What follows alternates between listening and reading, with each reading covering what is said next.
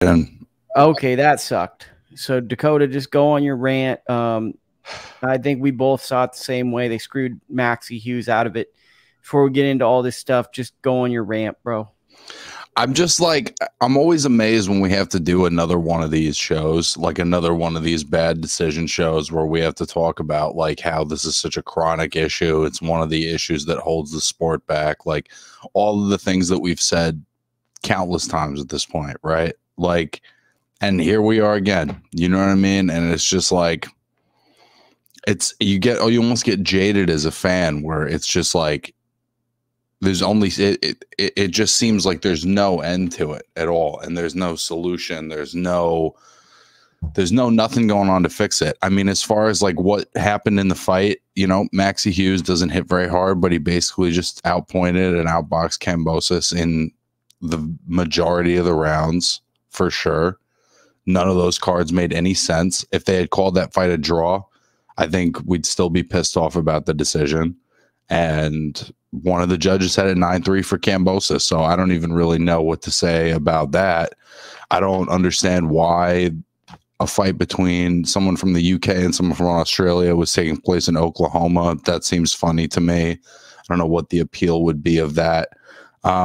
Yeah, bro. I mean, it's pretty wild having to explain this to like to fans over and over again. You know what I mean?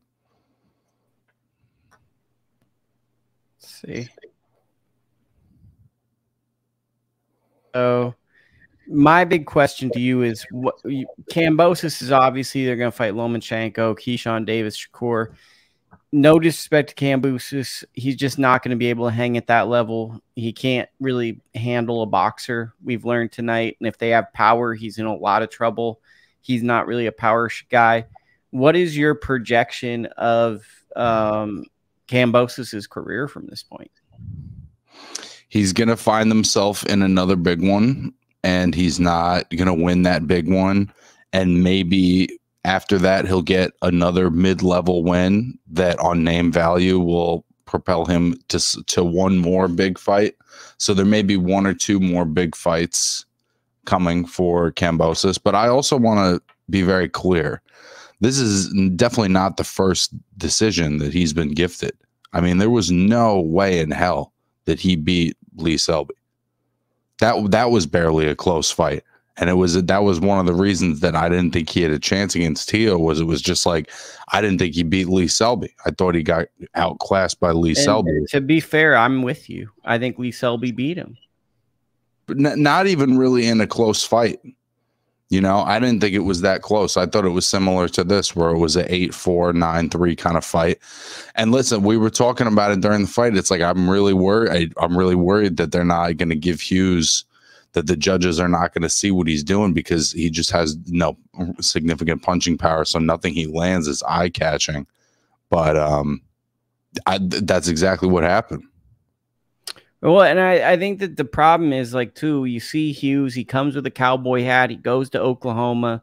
He seems like this really likable guy who's got all these, like, come from behind wins. And this felt like this was a big, big moment for him. And I basically settled that this was going to be a splitter majority decision that went against him, because I'm so used to boxing. I'm so used to the wrong guy getting a decision. If you look at the body language, you saw one guy that clearly thought he won the fight and one guy that was unsure.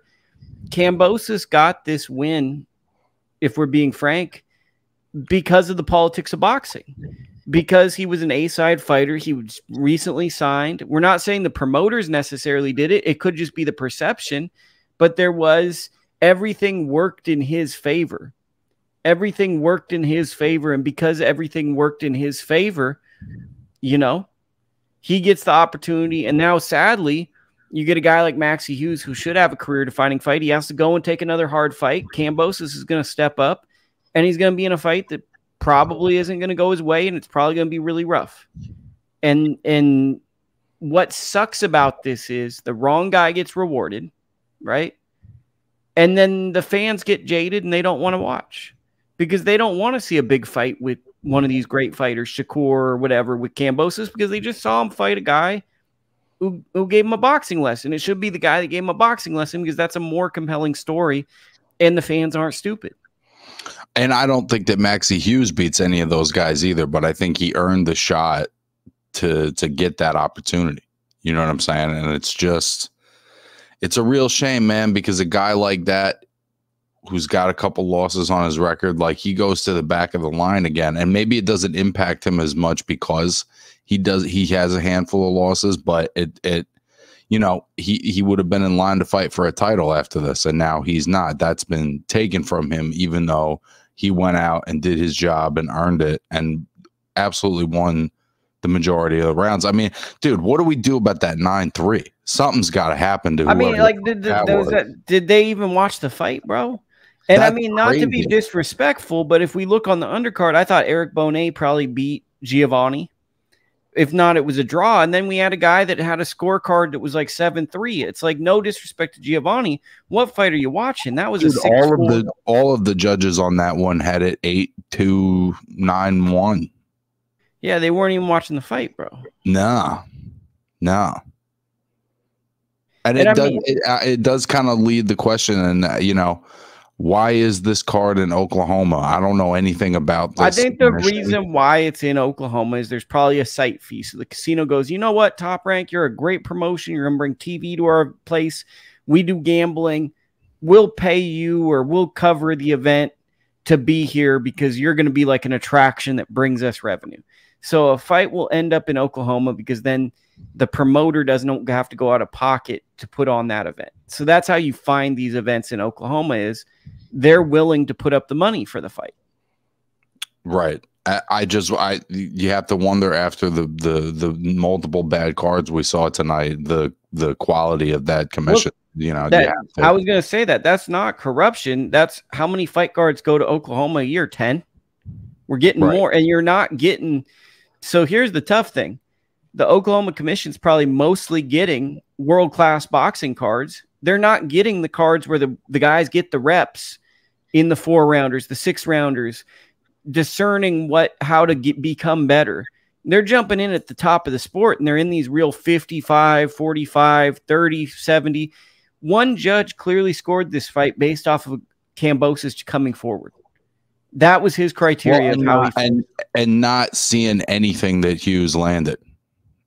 Because not having the eye to understand, okay, they're not hard punches, but they're landing cleanly, so I have to score them.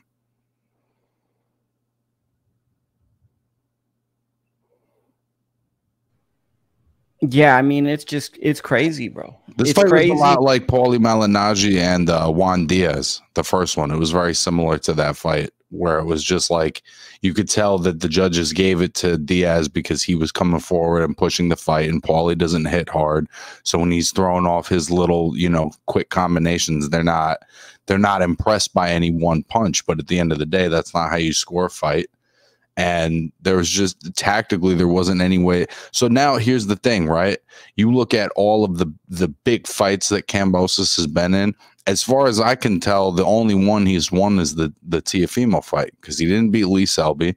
He didn't beat Maxi Hughes. He lost every single round to Devin Haney twice. And he's going to get another big opportunity. And I just... I'm not hating on any fighter who's gonna get to make their money or whatever, but he doesn't deserve it. And Lukey, hot take, not to be Mr. Kambosos hater, but there's people that think that Teofimo won that fight. Like, that wasn't like a landslide Kambosos won. There was a lot of adversity where George had to rally back late in that fight to win that fight. That was not like, I think revisionist history is George dominated that fight because round one was amazing. George had to weather a storm and was dropped in that fight. That was like a fight of the year type fight. Yeah, and he had he is a good counterpuncher, right? So the fact that Teofimo just kind of walked straight to him and was very open to be hit played into everything that Kambosos does well. And as you can see, when he doesn't have somebody who's stepping to him and trying to make the fight, he doesn't really know what to do or how to create offense consistently. And he wasn't. That's why the 9 rounds to 3 blows my mind so much. Is just like, what offense from Kambosos are you scoring that based off of? Because if you want to talk about not landing any punches, I mean, fuck, bro. It felt like he didn't land anything meaningful until like the 10th round. Well, and I think that like he came on in rounds 9, 10, 11. I think the big thing is I see no urgency. I see no creativity in initiating offense. He wants you to come to him, and he's very comfortable punching with you, but he does not really like using a jab and probing and being first. He's someone that wants you to come to him, or he comes forward and he can jump back and they can exchange. The guys that are moving away from him and are going to force him to force the fight, he doesn't really seem to have at a high level a way to initiate those exchanges. No, he looks completely lost. And it's not the first time we've seen him, right? But the problem is for fighters like that, when you get gifted decisions, you're not forced to learn those lessons, right? Like he didn't learn whatever lessons were there to be learned from the Lee Selby fight. So he's still doing the same shit now, you know, whatever, 3 years later. Yeah, I mean, it is what it is. We're going to run through these because it's late where you're at, and we're just doing this, and we're buddies, and we're boxing fans. Keyshawn Davis, co-main event. I expected more, to be honest. I get that he's young. He's setting a very high standard for himself. To me, this kind of reminded me, Keyshawn's reminding me a tiny bit of Adrian Broner, not in terms of his personality or outside of the ring. I don't know him like that. But he's reminding me of Broner, that he's not throwing a ton of punches, and he's going to rely upon his power and his distance and control and hand speed to really overwhelm opponents. And when they're overwhelmed, he's going to walk to them and do spectacular moments. You see moments of greatness with Keyshawn, especially when he did that Mayweather roll counter right hand. That was great. But this fight, to me, was a little cautionary because there was extreme moments of inactivity in this fight. Yeah, there was some inactivity. I think I didn't think it was a cautionary performance. I think it's an experienced performance, right? Like he destroys Burgos, dominates every second of that fight, you know, stops Anthony Yiggett. He's had some spectacular performances. Then he gets in with this Belgian guy who's a very slippery boxer, who's tall and long, who knows his range. He knows where to throw what, right? He's a pretty smart fighter. So I don't see anything wrong with a guy in his 9th fight getting 10 quality rounds in and being in there with a guy who can play chess at that level. I definitely see what you're saying about the inactivity, but I think that's also has to, on some credit, be a credit to Patera, who I think was pretty motivated to win this fight and boxed a pretty smart fight. I think he's fighting high level competition for a guy where he's at, and I think that look, we're roasting Andy Cruz, and Andy Cruz turned pro against Burgos. We're giving I'm giving Davis a little bit of crap, and he's in a 10-round fight in less than 10 fights, I believe. So, yeah. I mean, it's not like we're roasting him. It's the standard we're setting for him might be unreasonable. But the metric I watched this fight was he wants the fans to call for him to be in a world title shot after this performance. I did not leave this fight saying I want to see him in a world title shot. That was the entrance that, and maybe I'm wrong for listening to a young kid and hearing what he wants me to believe, but that was the standard I set this fight at. Yeah, and you know what? I think it's cool that he believes in himself like that. I didn't see a guy who I think is ready for that, but I feel like he's well on his way. You know what I mean? I feel like he's still on the right track.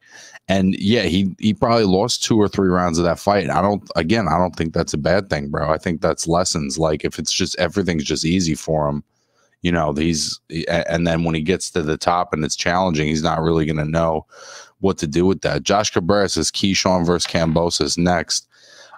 Honestly, I wouldn't be mad at that because at least then Kambosos is not being rewarded with like a title of some sort, and he's taking on, you know, a young, strong.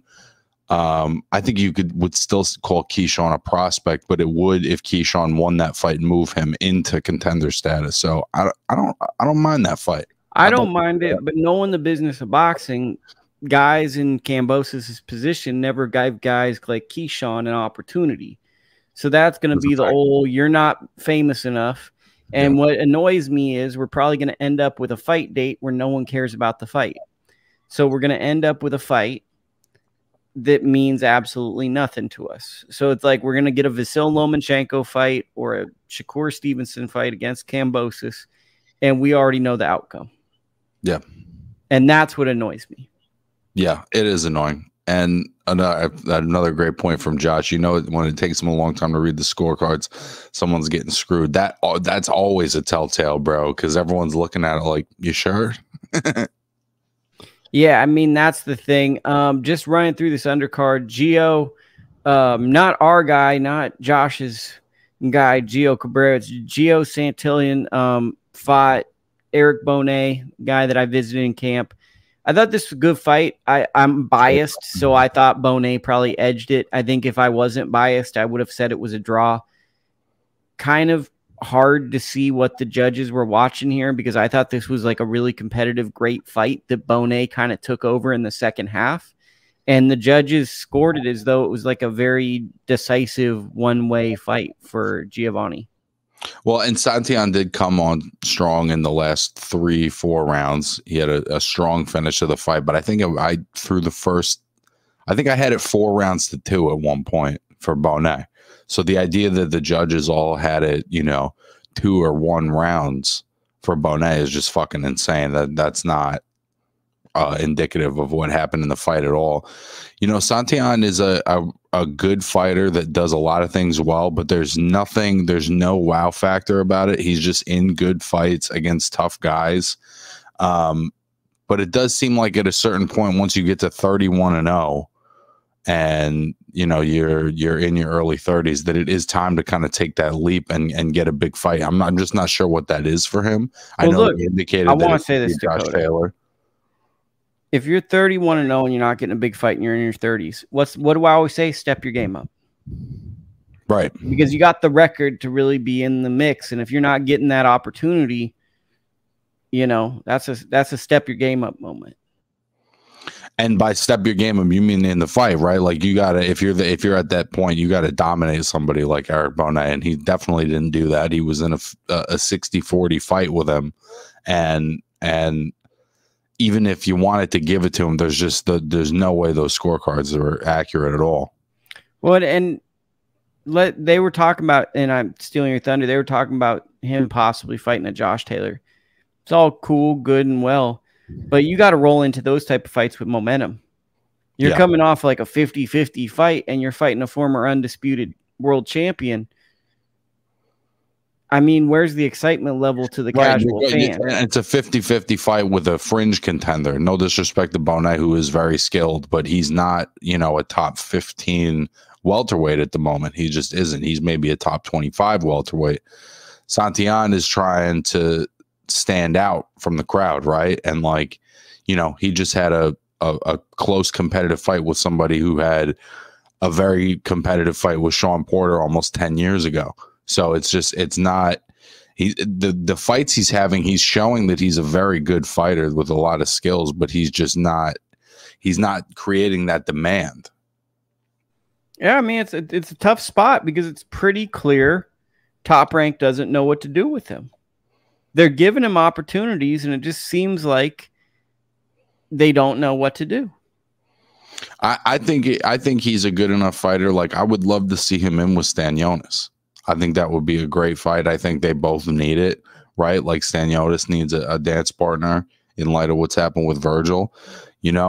With that record, and he does have some halfway decent names on his resume. Like, I would watch him in Boots. I think I know how that fight goes, but I would watch it. You know what I mean? Like, I just think it's time to put him in the mix and let him kind of show his level. I mean, I think he would beat Blair Cobbs. Now we got to go over to kind of like the R lead, which is Stephen Shaw fought one of the weirdest fights I've ever seen a man fight. I think that the reason he fought this fight the way he did, he went from being the main event in January to being the first fight on this card in Oklahoma.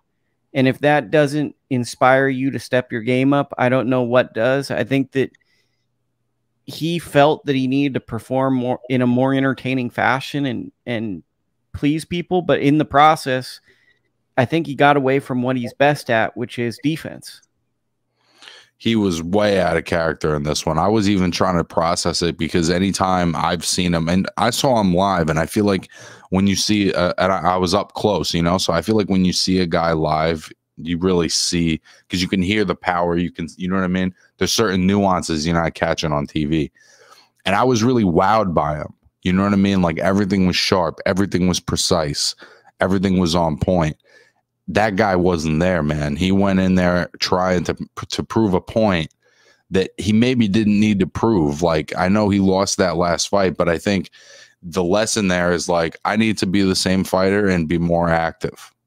I mean, if I'm going to box on the back foot, there's got to be 35, 40 jabs around. I got to be busy with the right. Like, I can't just make a guy miss 6 times. I have to counterpunch, you know, when there's opportunities. And he just, he just changed everything about himself. And it seemed like at a certain point, he was just cool with taking punches. And I had no idea that was a possibility with the guy that I saw, you know, whatever, a year or 2 ago.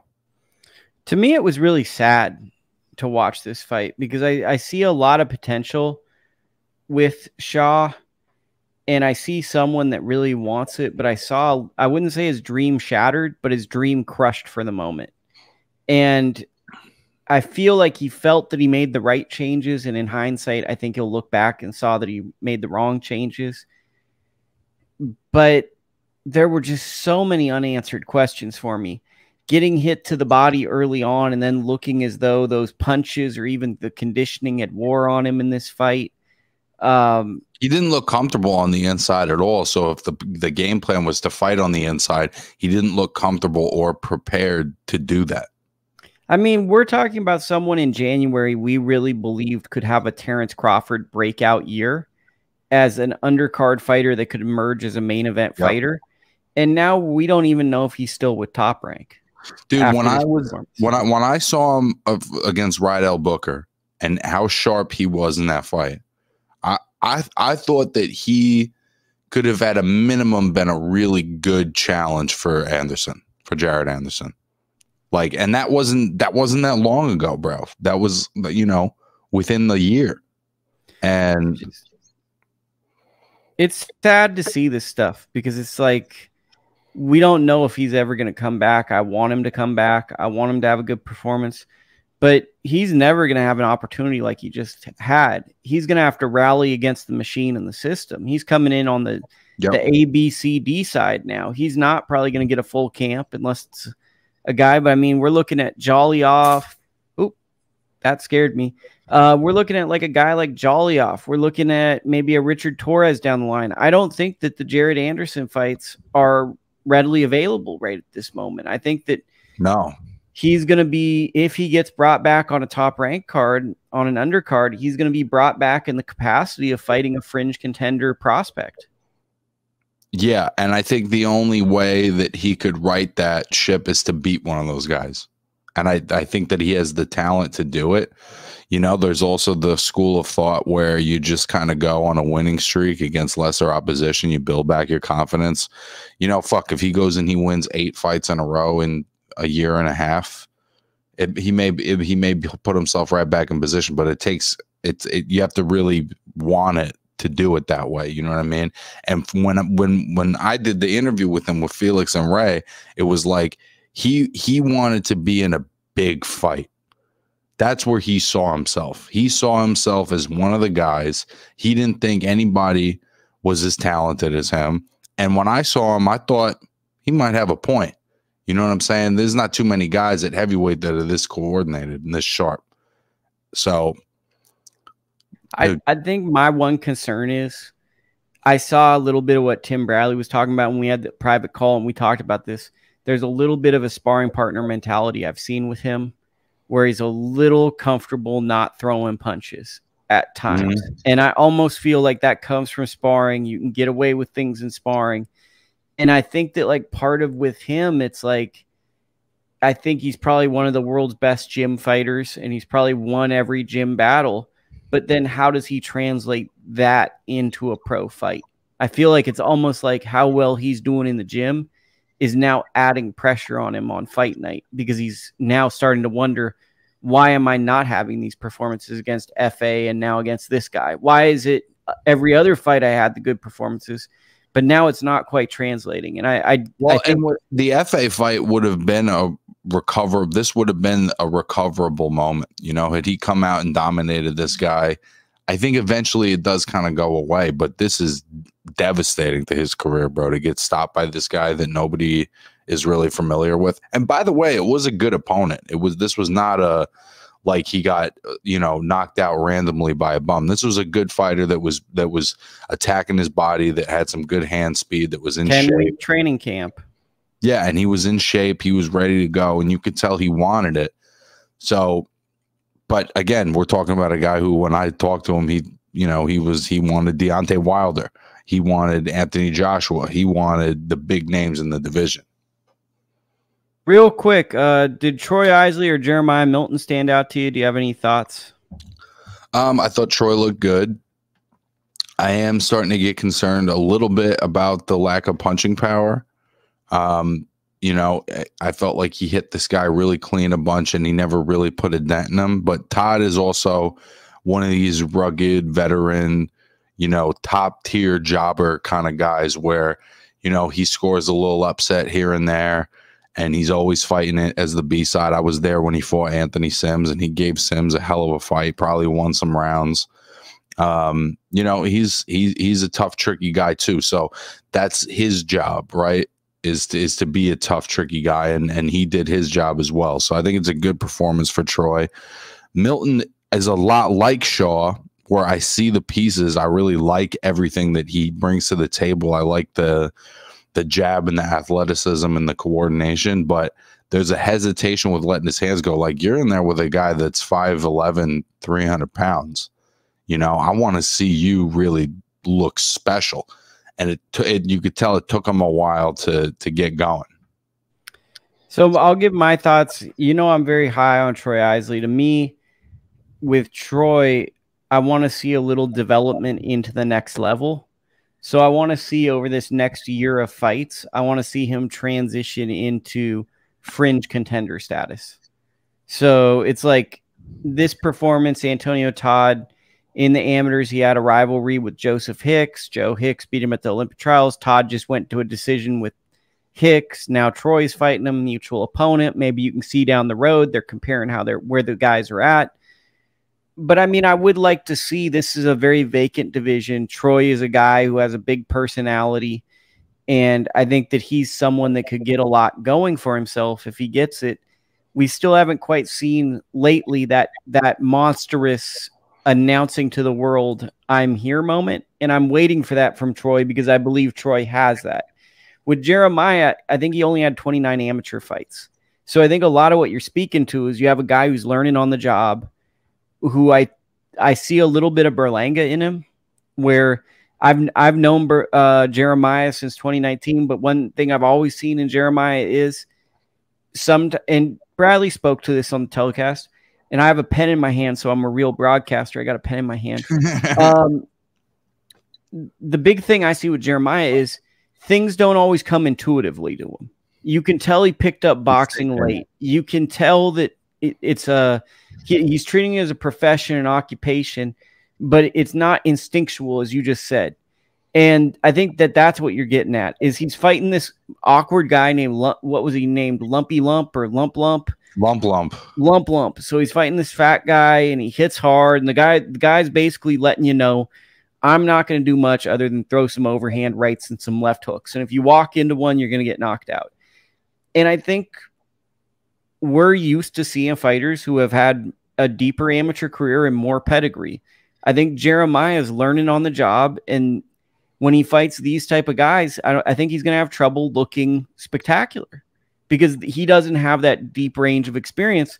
But I think that with his ability to talk, charismatic, and that he's such a hard worker, I think he can get himself in a point to fight a lot of these names of this era. Hey, I actually would have thought that he had some experience just based on how he threw his punches and his coordination. So I think that, that speaks to how he's developing. But I think for him to take that level up, it's got to become a little more instinctual.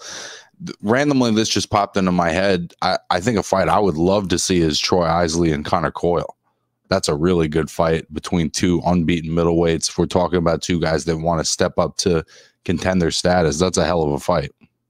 I mean, Connor Coyle, Joshawn James, there's a lot of these undefeated middleweights in the United States. Javier's tried to step up with Joshawn, got a draw. I mean, I think we're getting to that point with Troy where it's like, let's see that step up tester. I mean, maybe it's against Javier. Maybe that's a great fight. You know what I mean? Like they had an amateur rivalry, but I definitely think we're nearing that point. Really a slow weekend in boxing. Your boy Lee McGregor lost. He got an upset loss. Jazza Dickinson got knocked out in Dubai. I know that hurts your heart and soul. Both of those things. Yeah, got him.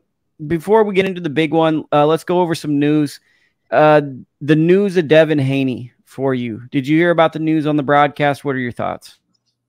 I think I heard the news right. He's planning to give up his belts. Is that correct?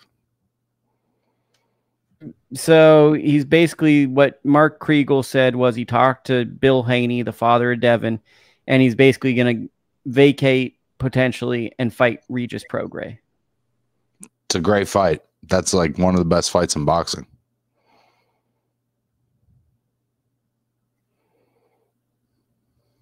Okay, you're killing me, Dakota. I'm trying to do the timestamp thing, and you're just hitting me with like three. Oh, I didn't know you. I didn't know you. I didn't know you're over there multitasking. I was over there multitasking, bro. So, why is it a great fight? Is this exciting? And it also, I guess, to add to it, it looks like Lomachenko and Shakur is going to be for the WBC and the WBO unified vacant titles. They're going to unify those titles in a fight. It looks like Kambosos is going to fight an Argentinian guy we've never heard of. If you're a bettor, you might want to bet on the Argentinian guy. Like there might be some value in that. I don't know how good he is. And the WBA has William Zepeda and Frank Martin ranked #1, but Tank Davis is a secondary champion. I would believe they would just elevate Tank to full champion, right? If you have a secondary champion, why wouldn't you just elevate the guy that having it? Yeah, what's the point? So I'd imagine Tank just becomes the de facto, and then Zepeda or Frank Martin in a perfect world would fight him, or you'd make Frank Martin have to fight another eliminator fight, which also wouldn't really make sense. But can you give your thoughts on Haney and kind of this whole situation and how it plays out? Well, I think I'm like disappointed that Lomachenko is not going to get that rematch. You know, the consensus is that he won a close fight, and to me, that's unfinished business for Haney in my mind. But at the same time, there's only so long you can ask this kid to make lightweight. I mean, I feel like it's been his last 6 fights. They've been saying he's moving up to 140 next. So, you know, if I think it's probably time to make that move. We've been waiting for Regis to be in a meaningful fight since the Zepeda fight. We're not getting the matchups that we want to see from Regis as fans, as not even in a hater way, in like a, I like watching Regis fight. I want to see Regis against the best of the best. And I think this sort of supplies that. And I think that Devin will be a stronger, more explosive fighter at 140 pounds, which makes that matchup, I think, very, very exciting. Yeah, I mean, I think we're both really high on Regis, and we want to see him in great fights, and Devin's pursuing great fights, so that's exciting. And I think also the idea of Shakur and Lomachenko fighting in the fall in a lightweight world title fight, I think that's very exciting. Yeah, exciting times. Our guy, Arnold Barbosa, friend of the program, he left Top Rank. Do you have any initial thoughts? I think it's you know, Arnold's gotta do what he can do to get the best opportunities, because it just feels like he's always doing what is asked of him, and then like Giovanni Santillan or some of these other guys, it's just lateral moves. So I think that's the time where you do have to kind of switch it up, because you know, how many more lateral moves can a guy like Arnold Barbosa make? I mean, I just think that the trust has been lost from Team Barbosa. You know, how can you trust that you're ever going to get a title shot when now you're the #1 contender for the WBO. Teofimo comes back, and then you feel like you're going to not get this opportunity to fight Teofimo. I think that he just wants a new start. You know, he wants to go somewhere and be basically a big dog, sign with maybe a Matchroom or a Golden Boy Promotions and be more a centerpiece of their programming. Yeah, he definitely, you know, I know Top Rank, he had a lot of good fights with them. The Pedraza fight was a really good fight, and it was a really close fight, which maybe is part of the problem that he's having, much like Santillan is having, where he's having close fights with really good fighters, and he's not necessarily doing anything that's wowing people. But but as educated fans, we know that the kinds of fights he's winning are high quality fights. So we're expecting to see him in a bigger fight, and that bigger fight just hasn't come with Top Rank. So he's got to do what he's got to do, because these careers don't last forever. Yeah, I mean, more power to him. Final thing, the circus is coming town. Fury and Ngannou, what are your initial thoughts on that? You know what I think, bro. I don't give a shit about that fight. I'm gonna be real, man. I think that I'm just gonna keep it real, bro. It's disrespectful to the fans. It's disrespectful to the sport. Disrespectful to Usyk. It's disrespectful to Usyk. It's disrespectful to, you know, Fury's obligations as a champion. And I just don't like. He clearly doesn't give a shit what the fans think or what they want, or. And I've been feeling this way about him for a while, and I think he's a tremendous talent. I think he's one of the most charismatic, exciting people in boxing, but I don't understand what exactly he's doing with his career since the Wilder fights. I just don't understand. I don't understand the goal or the trajectory or what he's interested in as a champion. I think chilling.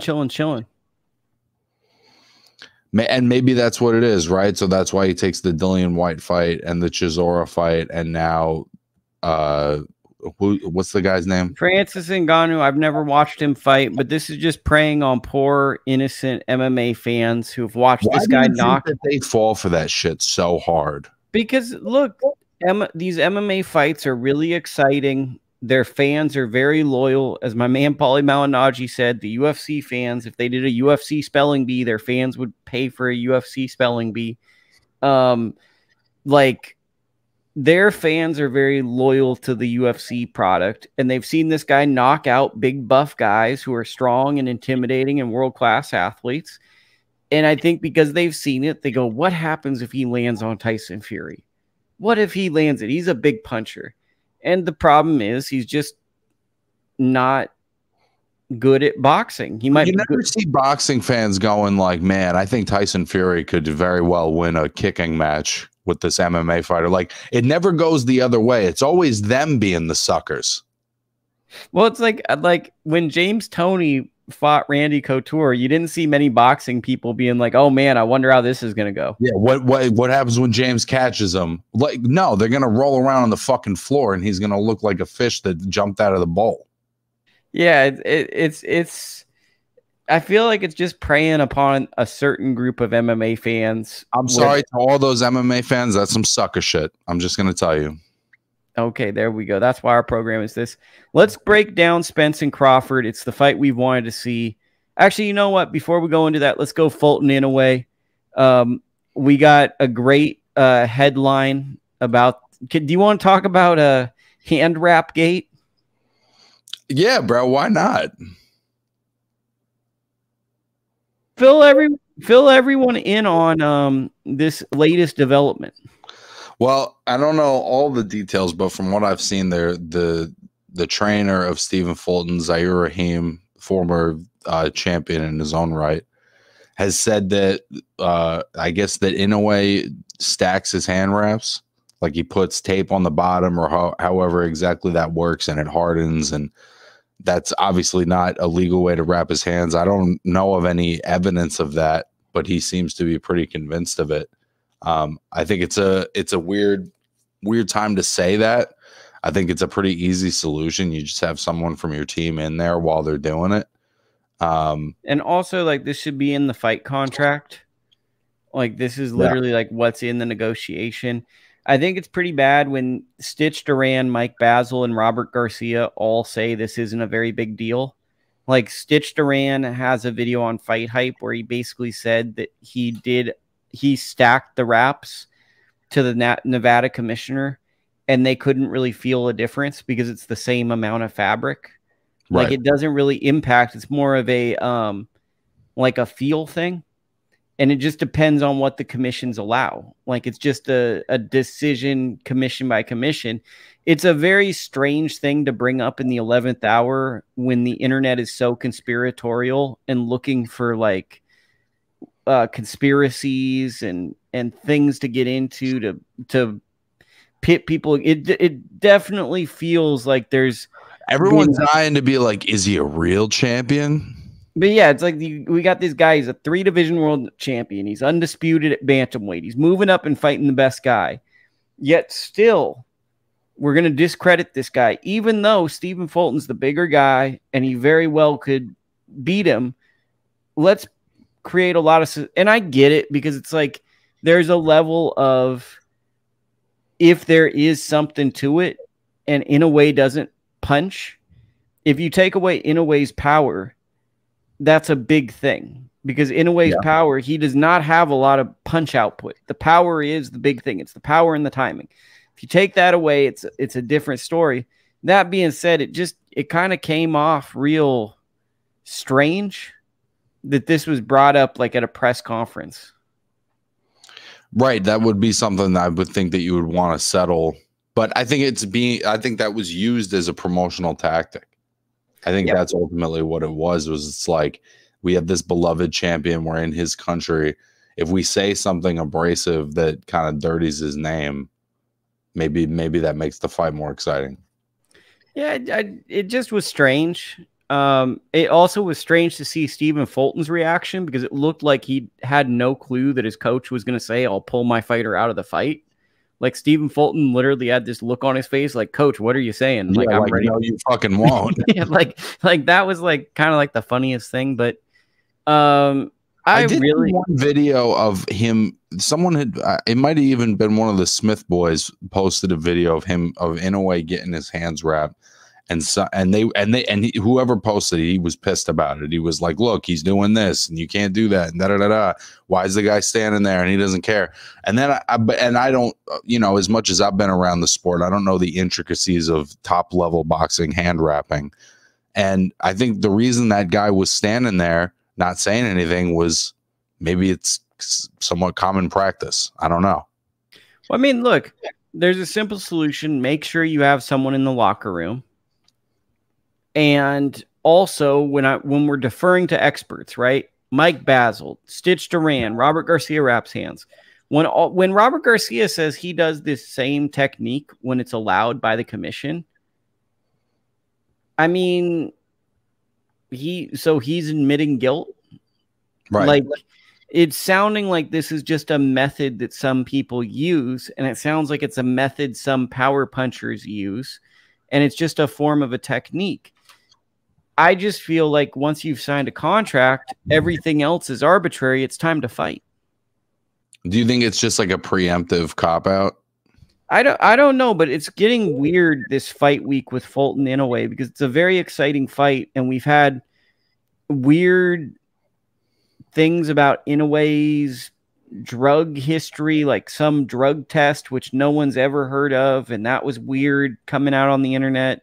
And now we got this cast. Like, there's just like a weird negative tint to Inoue. And I'm not saying the guy's an angel or anything, but both of these fighters deserve a lot of credit for stepping up and fighting each other. And it's like this fight week is kind of turning a little toxic. Yeah, and maybe that's just, in Japan, they don't really do any of that. They don't really shit talk. It's more of a respectful fight atmosphere. You know what I mean? And maybe these guys felt like, hey, these guys aren't selling this fight, so we need to get it a little spicy. I don't know, but let's stop talking about the Mickey Mouse stuff and let's get into the boxing stuff. I know let's see. Looks like some people are leaving.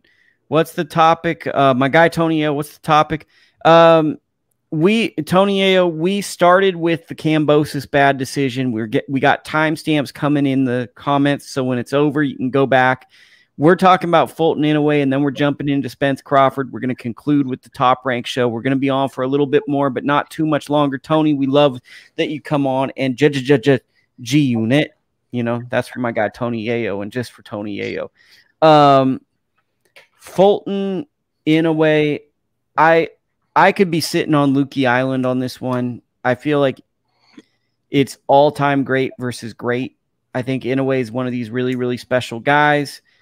That being said, if Fulton's the bigger guy and he does the bigger guy stuff and wins, wouldn't shock me. But like Inoue's career, and I swear, Dakota, I'm going to let you talk. I swear I'm going to let you talk. But Inoue's career has been so magical and like a video game character, I'm done doubting him. Like, he's knocking out world champions with tons of accolades and treating them like they're nobodies. So it's hard for me to go against him. And I'm honestly, because I knew some of these fighters, like Jamie McDonald's a very good fighter. He treated him like a nobody. It's hard for me to fully believe Fulton has a chance just based on that pedigree. I don't know that I think Fulton has a chance either. I just think Fulton has a chance to be competitive, which we haven't seen Inoue in a lot of competitive fights, right? We've really only seen him in one. I think this could be one of those. Even if he gets a knockout, I think that Fulton, being naturally bigger and being as smart of a boxer as he is, I think that he's going to win a couple of rounds and have a couple of moments in this one. But I think that ultimately, like you said, we're looking at an all-time great here. And I think this is going to be the one that, you know, if he's not already, for me, I have him a little lower in my pound for pound list just on the who's on the resume. But if he wins a fight like this, you have a genuine argument to have him as number one, and if not, for sure in the top 5. Yeah, I mean, for me, he's number 2 on my list. Usyk's my number 1 guy because he just wins every fight on the road, and he's actively seeking to make the best fights possible. Tony Ayo, what time? I believe on the West Coast it's 5 a.m. I heard East Coast. That's 5 a.m. That is the main event. I know there's going to be an undercard that plays before that, but the main event is estimated to start at 8 Eastern. And let's just speak on that really quickly. Outside of Robisi, you have to be the most beloved fight fan ever to watch this undercard. I'm about as diehard as a fight fan as there is. I'm not watching anything on this undercard. I might catch a little Robisi. Robisi's our guy, but it's probably, I don't know this opponent, and I'm guessing Robisi's going to do that predatory thing where he knocks him out and gets him gone. So I'm not going to lie to you. I might watch this in like a meme. I might watch this in a Twitter video. It might not be the full consumption of the Robisi. Glad that he's getting the opportunity, but to me, this is the Lupe Fiasco superstar moment for Inoue. If you are what they say you are, here is a guy that's saying that he's willing to stand up to you. Can you look this exceptional with Fulton? I just, the more there's like stuff around Fulton and this hand wrap stuff, that creates even more confidence that I think Inoue is going to pull away with it. I agree with that too. And I think, I can't imagine that Fulton thinks that's a good look, because any interview I've ever seen with him, he seems like he's got his head on straight and he seems like a genuine competitor. I just don't see that as something that he'd be real focused on. Yeah, it's strange. I think that it's not, I think that to me, the big difference here is Fulton's at times shown a weakness to the body. And I think that the body shots in the Figueroa fight were concerning to me. It's hard for me to believe that if Inoue hits him to the body repeatedly. So that's also, I think, a good point to make, right? Is that ultimately Figueroa moved up to featherweight. So Fulton has fought much bigger guys, like Daniel Roman's a bigger guy than Inoue. He's fought bigger guys. So I just have a feeling that Inoue's power will affect Fulton, but it won't affect him the same way it's affected fighters at lower weights. And my feeling is Inoue's team has a confidence that they think it will, because they wouldn't have just jumped into this fight if they had some questions. Yeah. Yeah, and I think they're ultimately gonna wind up being right, but I do think it'll be a tough fight. Is Brandon Figueroa way better than we think? Because like Brandon Figueroa could somehow come out of this fight as the biggest winner. Right. I mean, shit. In theory, right? If Fulton were to beat Inoue, it would very much raise Brandon Figueroa's standing. And I think that combined with beating Luis Neri and beating Carlos Castro, those are two really quality wins. Those are 3 world-class wins. I think he is underrated. And our guy Tony Yayo said he doesn't want to hear any conspiracy theories after this fight. I don't think Fulton's going to put out conspiracy theories. I really don't, because I think he's a real competitor. And honestly, he's handled the motions of this camp very professionally. I'm just worried about what the internet community how they might respond to this fight, because it's kind of getting strange. I just don't like the idea of putting down either Inoue or Fulton. They're both 2 world-class competitors. I don't like the idea of laying down a foundation for an excuse either. Yeah, it's and I don't like it because you can also just talk to the commission like after the press conference and be like, we have concerns about this. Yeah, my first thought is tell that to somebody that can do something about it. Yeah, because it's like, what are the press going to do? Write it down and have a suggestion box? Yeah, what the fuck am I going to do? Leave a Yelp review? I can't help you. Like what? I guess that's like my issue with it was so not practical. No, I feel like this type of stuff happens all the time, but you don't do it at a press conference. You go, hey man, I don't like the gloves he's wearing. Let's change them. Right. Dude, yeah, it's a weird one. And to me, I can't help but think that impacts some of like how that training camp went. And I got to be honest too. I think the internet plays a big part of that, right? It's like all he has to do is plant that seed, and there's going to be people that are off and running. But and maybe that's part of promoting a fight in the modern day. But it also just feels like sometimes the internet makes people really stupid and gullible. Yeah, I agree. I agree with that. Let's go over to Spence Crawford. What are your initial thoughts on this tremendous fight? My initial thoughts are I'm very excited for it. It's been a long time coming. It's at least 5 years in the making. At least it's, how long we've all wanted it as fans. I do think it still has a lot of significance. I don't know that it has the same significance that it would have in 2021 or 2019. But I think it still is ultimately a decider of who is the best welterweight of the post-Mayweather era, and also potentially a fight with pound-for-pound implications. The winner of this fight, depending on how it goes, could very easily be the #1 pound-for-pound fighter currently. I want to push back and defend my guy Usyk, man, because everyone wants to kick my guy Usyk to the curb.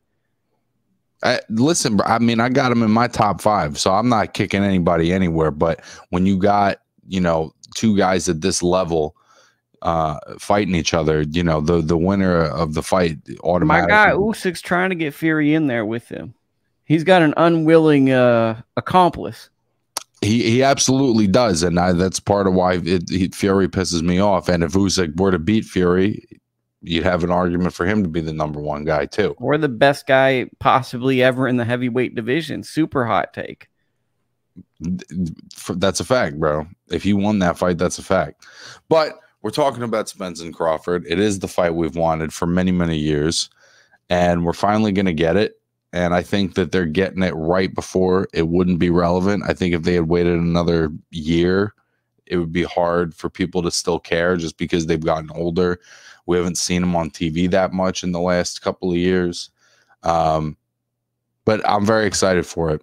I realized recently that I'm going to be working during it, so that's probably one of the most disappointing things to happen to me as a boxing fan in a while, but I'll make sure that I fucking see it the moment I get home.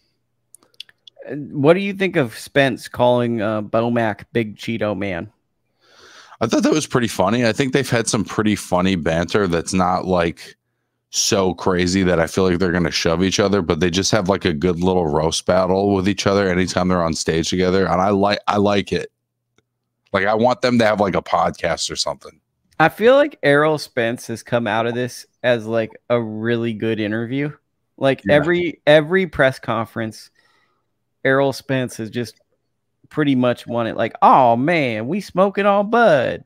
We from Jamaica, I love it, man. bro. I love it. But do you feel like, to me, it's like I never really thought of Errol Spence as like this really amazing interview. And then like leaving these press conferences, I feel like Terence has been extremely sincere and really like he's like, I'm focused. I want to win. I want to get this legacy defining fight. And it's like Errol, you're kind of seeing the charismatic side to him. I think he's excited. I think they're both excited. Like, I think they are both genuinely excited, and I think they've both wanted the fight for as long as we've wanted it.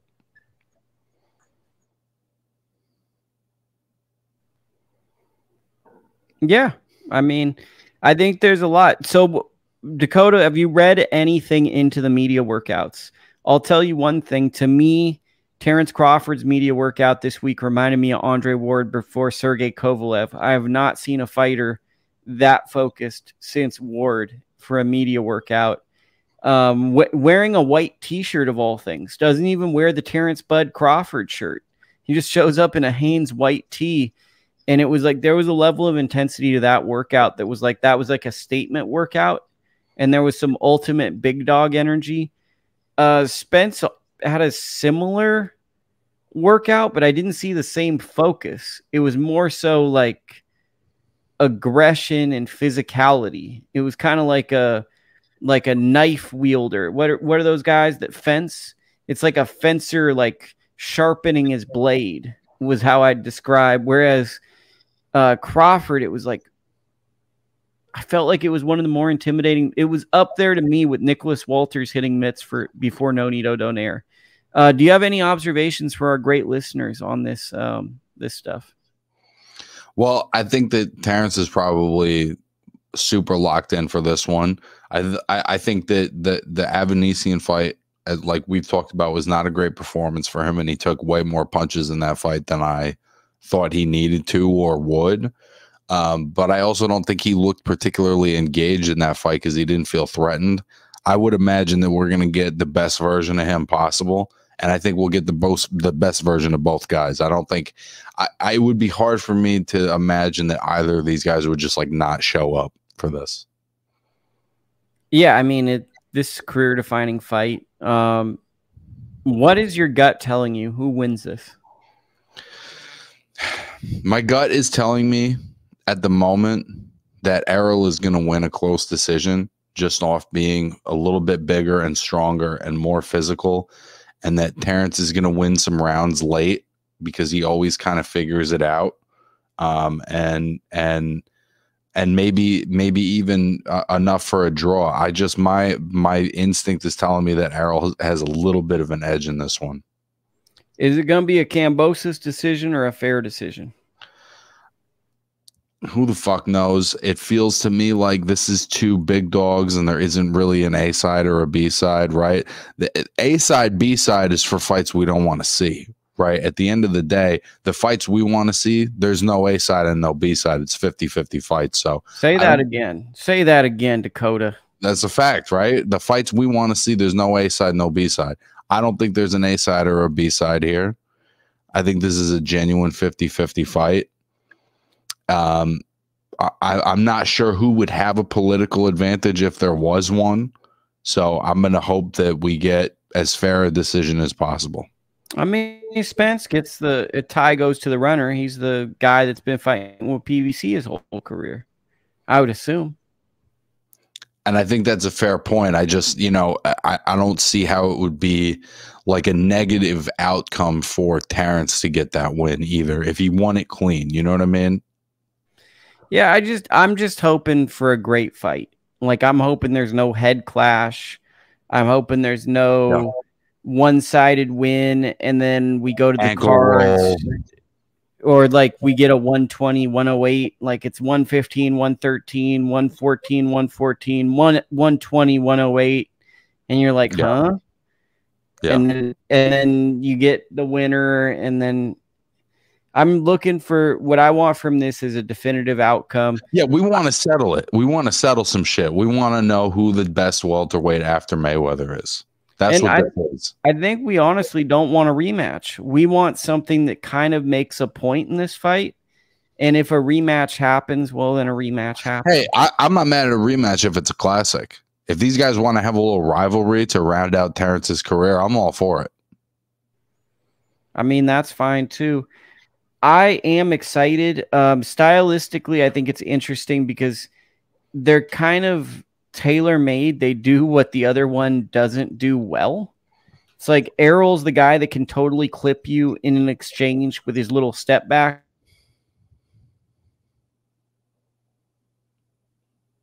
That being said, Errol does not like guys that move. He's not the biggest fan of the movers and the guys that can kind of present a lot of angles. I don't really remember him fighting a mover. I think a Sean Porter is a mover, even though it's like a hybrid mover. That was like a weird. You don't think that that's a mover? What would you classify Sean Porter as? A smotherer. Well, I think a smotherer and a mover, because Mikey was a mover. Yeah, I guess. I think in a more classical sense, I don't remember ever seeing him in a mover, with a mover. He's never been in with an Arislandi Lara. He's never, you know what I mean? Like, and Terence, when he wants to, can do that better than anybody. Do you think that that's strategic, or that's just the way the cards fell? I think that's just the way the cards fell. I mean, outside of Floyd, I don't think that era of welterweights really had one of those guys. Like Keith is a good outside fighter, but that's just like a piece of what he does. Though I do think Keith's movement would give Errol problems. Yeah, I don't think there were a lot of guys that had that skill set anyway. Yeah, I mean, I think it's just what it is. That's going to be a great fight. If you're a fight fan, you got to tune into this fight. It's just awesome. Co-main event is our guy, Gio Cabrera. He's taking on Isaac Pitbull Cruz. I've been telling people I think Gio's going to win. What do you think, Dakota? I lean towards Pitbull in this one. I think just off of the fact that Cabrera is like really straight up in the air when he throws his shots. As much as he's effective, that chin is right up there. And I think Cruz will find something that lands. But that's a main event fight right there.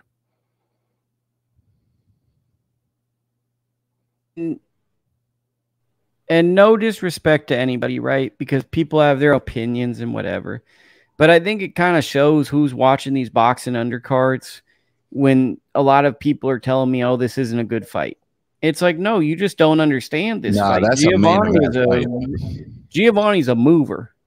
Giovanni's a mover and a shaker in the ring. And Pitbull is a brawler. So you got a mover versus a brawler.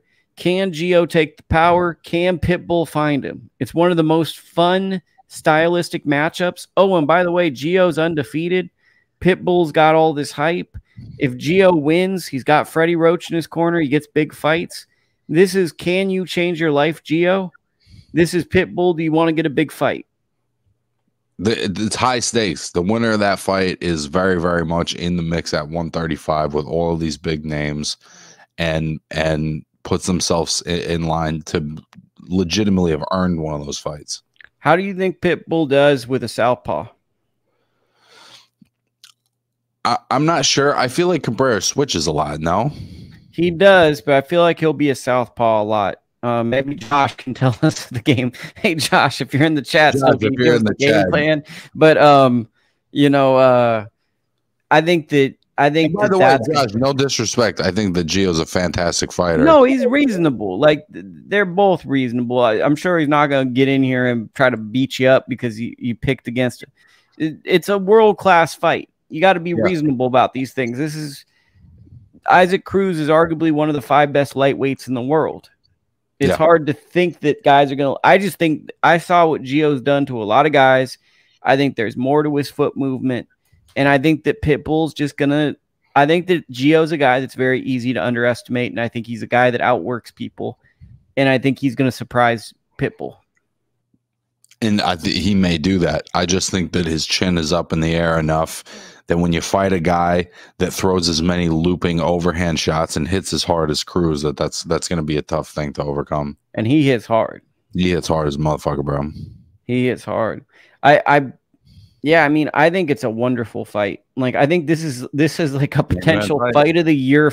It's a fight similar to me as Danny Garcia, Lucas Matisse, but people don't understand who Giovanni Cabrera is. So it's not getting that level of notoriety. Well, it's a main event fight for anybody that's watching, wondering if the undercard is worth it. There's 3 main event fights. So we'll go to the 3rd main event fight, which is Nonito Donaire versus Alexandrio Santiago for the WBC bantamweight title. That's a main event fight. Yep. It absolutely is. In fact, it's better than some of the main events we get sometimes. And I'm excited to see what Nonito's got left. You know what I mean? He's an absolute legend of the sport, a legend of longevity. You know what I mean? I mean, to me, and I'm a big Nonito guy. Nonito, actually, I've got a photo of when I just started out doing boxing coverage, and Nonito has his arm around me, and I'm smiling, and Baz took the photo of me, and it was at the old Undisputed Gym. I should put that up on my wall. I think Santiago is going to get him in this fight, man. It hurts me to say it, but he's fighting a guy with a high motor, a guy that should have beaten Jerwin and Kanajas. And even though Nonito is one of my favorite fighters ever, it's hard to pick against a guy that's younger that throws a lot of punches when a guy's 40. I guess I don't know too much about the opponent. Is he like technically good? He is not technically good by my definition of technically good, but he had a very close fight with Gary Antonio Russell that many people could have thought could have gone his way.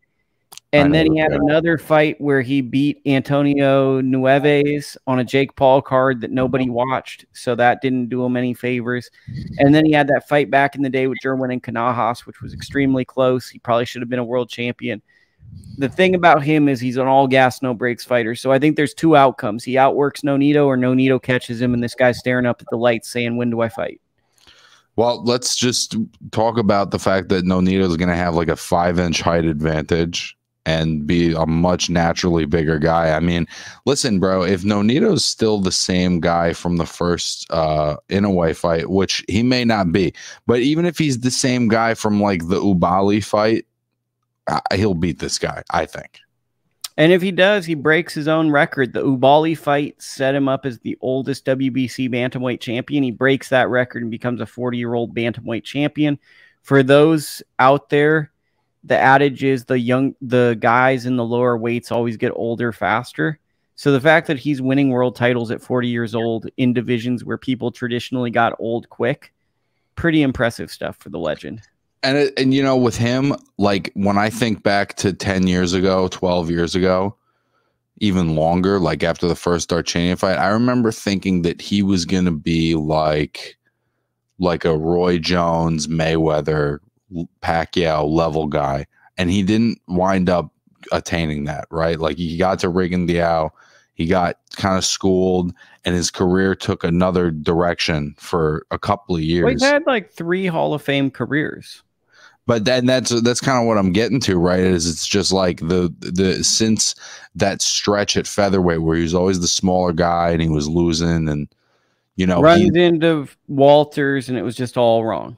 Yeah, and he's had this 3rd act that he's now outlasting guys that have beaten him. And I've always said, like, when you outlast guys that beat you, that's how you know you're a real fucking legend. And it's been amazing to watch Nonito's career. I agree with that. The opener, I don't know a single thing about it. It's Sergio Garcia, our guy, not the golfer, but the boxer. He's taken on a Ronnie Shields fighter that I know nothing about. You can tune in at some point next week. We'll talk to you about it, but we don't have the info now. Steve Nelson's going to be headlining the YouTube portion of the card, taking on Rowdy Montgomery. And Aston Police is going to take on Jose Solis. I think that might be the movement guy that's interesting. But what do you think of this Steve Nelson, Rowdy Montgomery fight? That's a fun little fight. I think Rowdy Montgomery is a interesting guy with a really difficult style. We saw him on some DAZN card. I think it was on the what was that, the Neri and Hovhanessian card. He was on the undercard, one of those in February, and he was very impressive. Super awkward guy.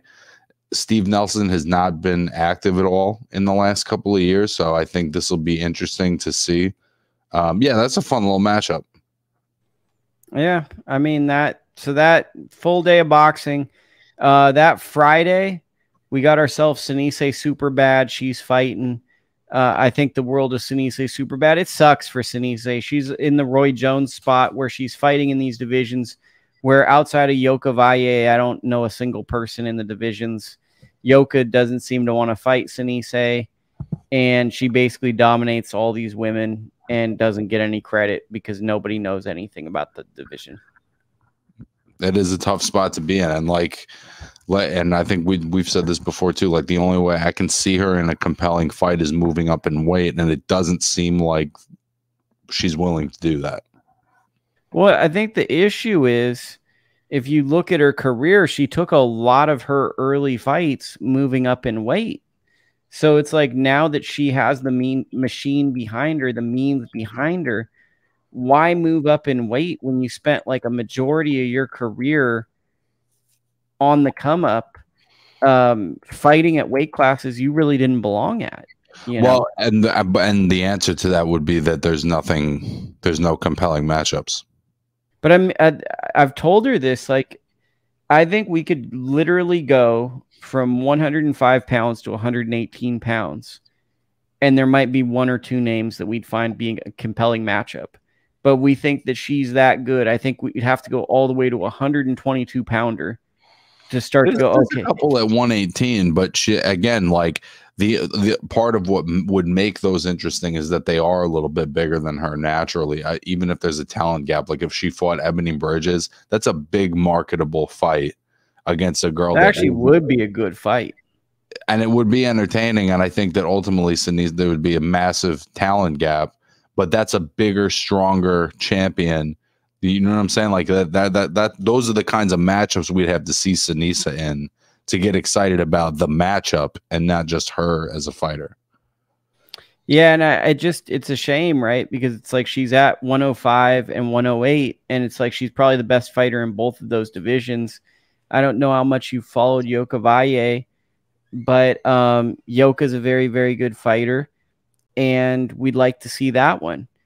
Yeah, I mean, Marlena Esparza is really the only other compelling fighter in that weight neighborhood, and Sinise dominated her, so I have no interest in a rematch. Yeah, and I mean, that's why we have to go all the way like 118 to think, okay, that's a good fight to make. So it sucks, right? Because Sinise is probably one of my favorite fighters in the sport of boxing. Yet every time I tune in, I just tune in to watch her fight, and I assume everyone she fights is a world champion and really good. But sadly, I know nothing about them, and it kind of historically makes her performances hard to contextualize. Yeah, I think the one where she beat the chick that beat Yoka Valle, that's got some decent, context to it. But yeah, that's always going to be a problem she has with these opponents. Well, like, let's say she fights Yoka Valle. She more than likely skunks Yoka Valle 10-zip. Then people probably just say, well, Yoka Valle is just a really pretty girl who won some titles, but she wasn't ever, like, I think that she really runs into the Roy Jones problem of being anyone that she beats too well, people just kind of criticize. But she's going to have to take those kinds of fights too. And I'm not saying she's the one turning anything down, but those are going to be the kind of fights she has to take, for her stardom to go up to that next level. And that's going to be Top Rank's project with her, is going to be, how do they figure out how to get her into those type of fights that the world wants to see? Because at some point there has to be like an interest in these fights. There has to be compelling. Let's run real quick because it's super late where you are. Let's just finish out this card so we can knock it out for those people that are super diehards for us. Andreas Cortez, Xavier Martinez. This is like two guys that are the same person looking at each other. It's the Spider-Man meme of them pointing at each other. What do you think of this bout? It's a hell of a fight. I mean, they are very similar. I think that Martinez, I think, probably has more experience fighting top level guys, so he has that edge. But that's a great matchup between two guys that look like they have a pretty bright future. I mean, to me, this pretty obviously creates a world champion or contender. Yeah, for sure. I like those type of fights. I think that it's definitely a fight that you should tune into if you're a hardcore boxing fan. Let's talk about our guy, Jack, his boy, Abraham Nova, taking on a guy I've filmed before, Jonathan Romero, Momo. What are you expecting from our guy, Abraham Nova, in his return? I'm expecting a win. I don't know that I've seen Romero. I was looking at his resume. He isn't really, I think maybe I saw the Kiko Martinez fight, but there's not really any other. No, he's a big LA gym guy, so I know him because he was in the gyms in LA back in the day. And what was his reputation? Tough dude. Yeah, he was a tough dude. The book on him was he was a tough dude, great sparring partner. It was all about his discipline to the sport. It felt like it fluctuated in terms of his focus and his discipline. Could be remembering it wrong, but that's kind of what I remember. Yeah, I mean, and listen, he's got a hell of a record, so it's a good look for Nova if he gets that win. It's a good matchup. I mean, it's a good developmental fight. Here's one that you're gonna like: Rohan Polanco versus Cesar Francis. Oh, buddy. I mean, I'm excited to see Cesar back in the ring.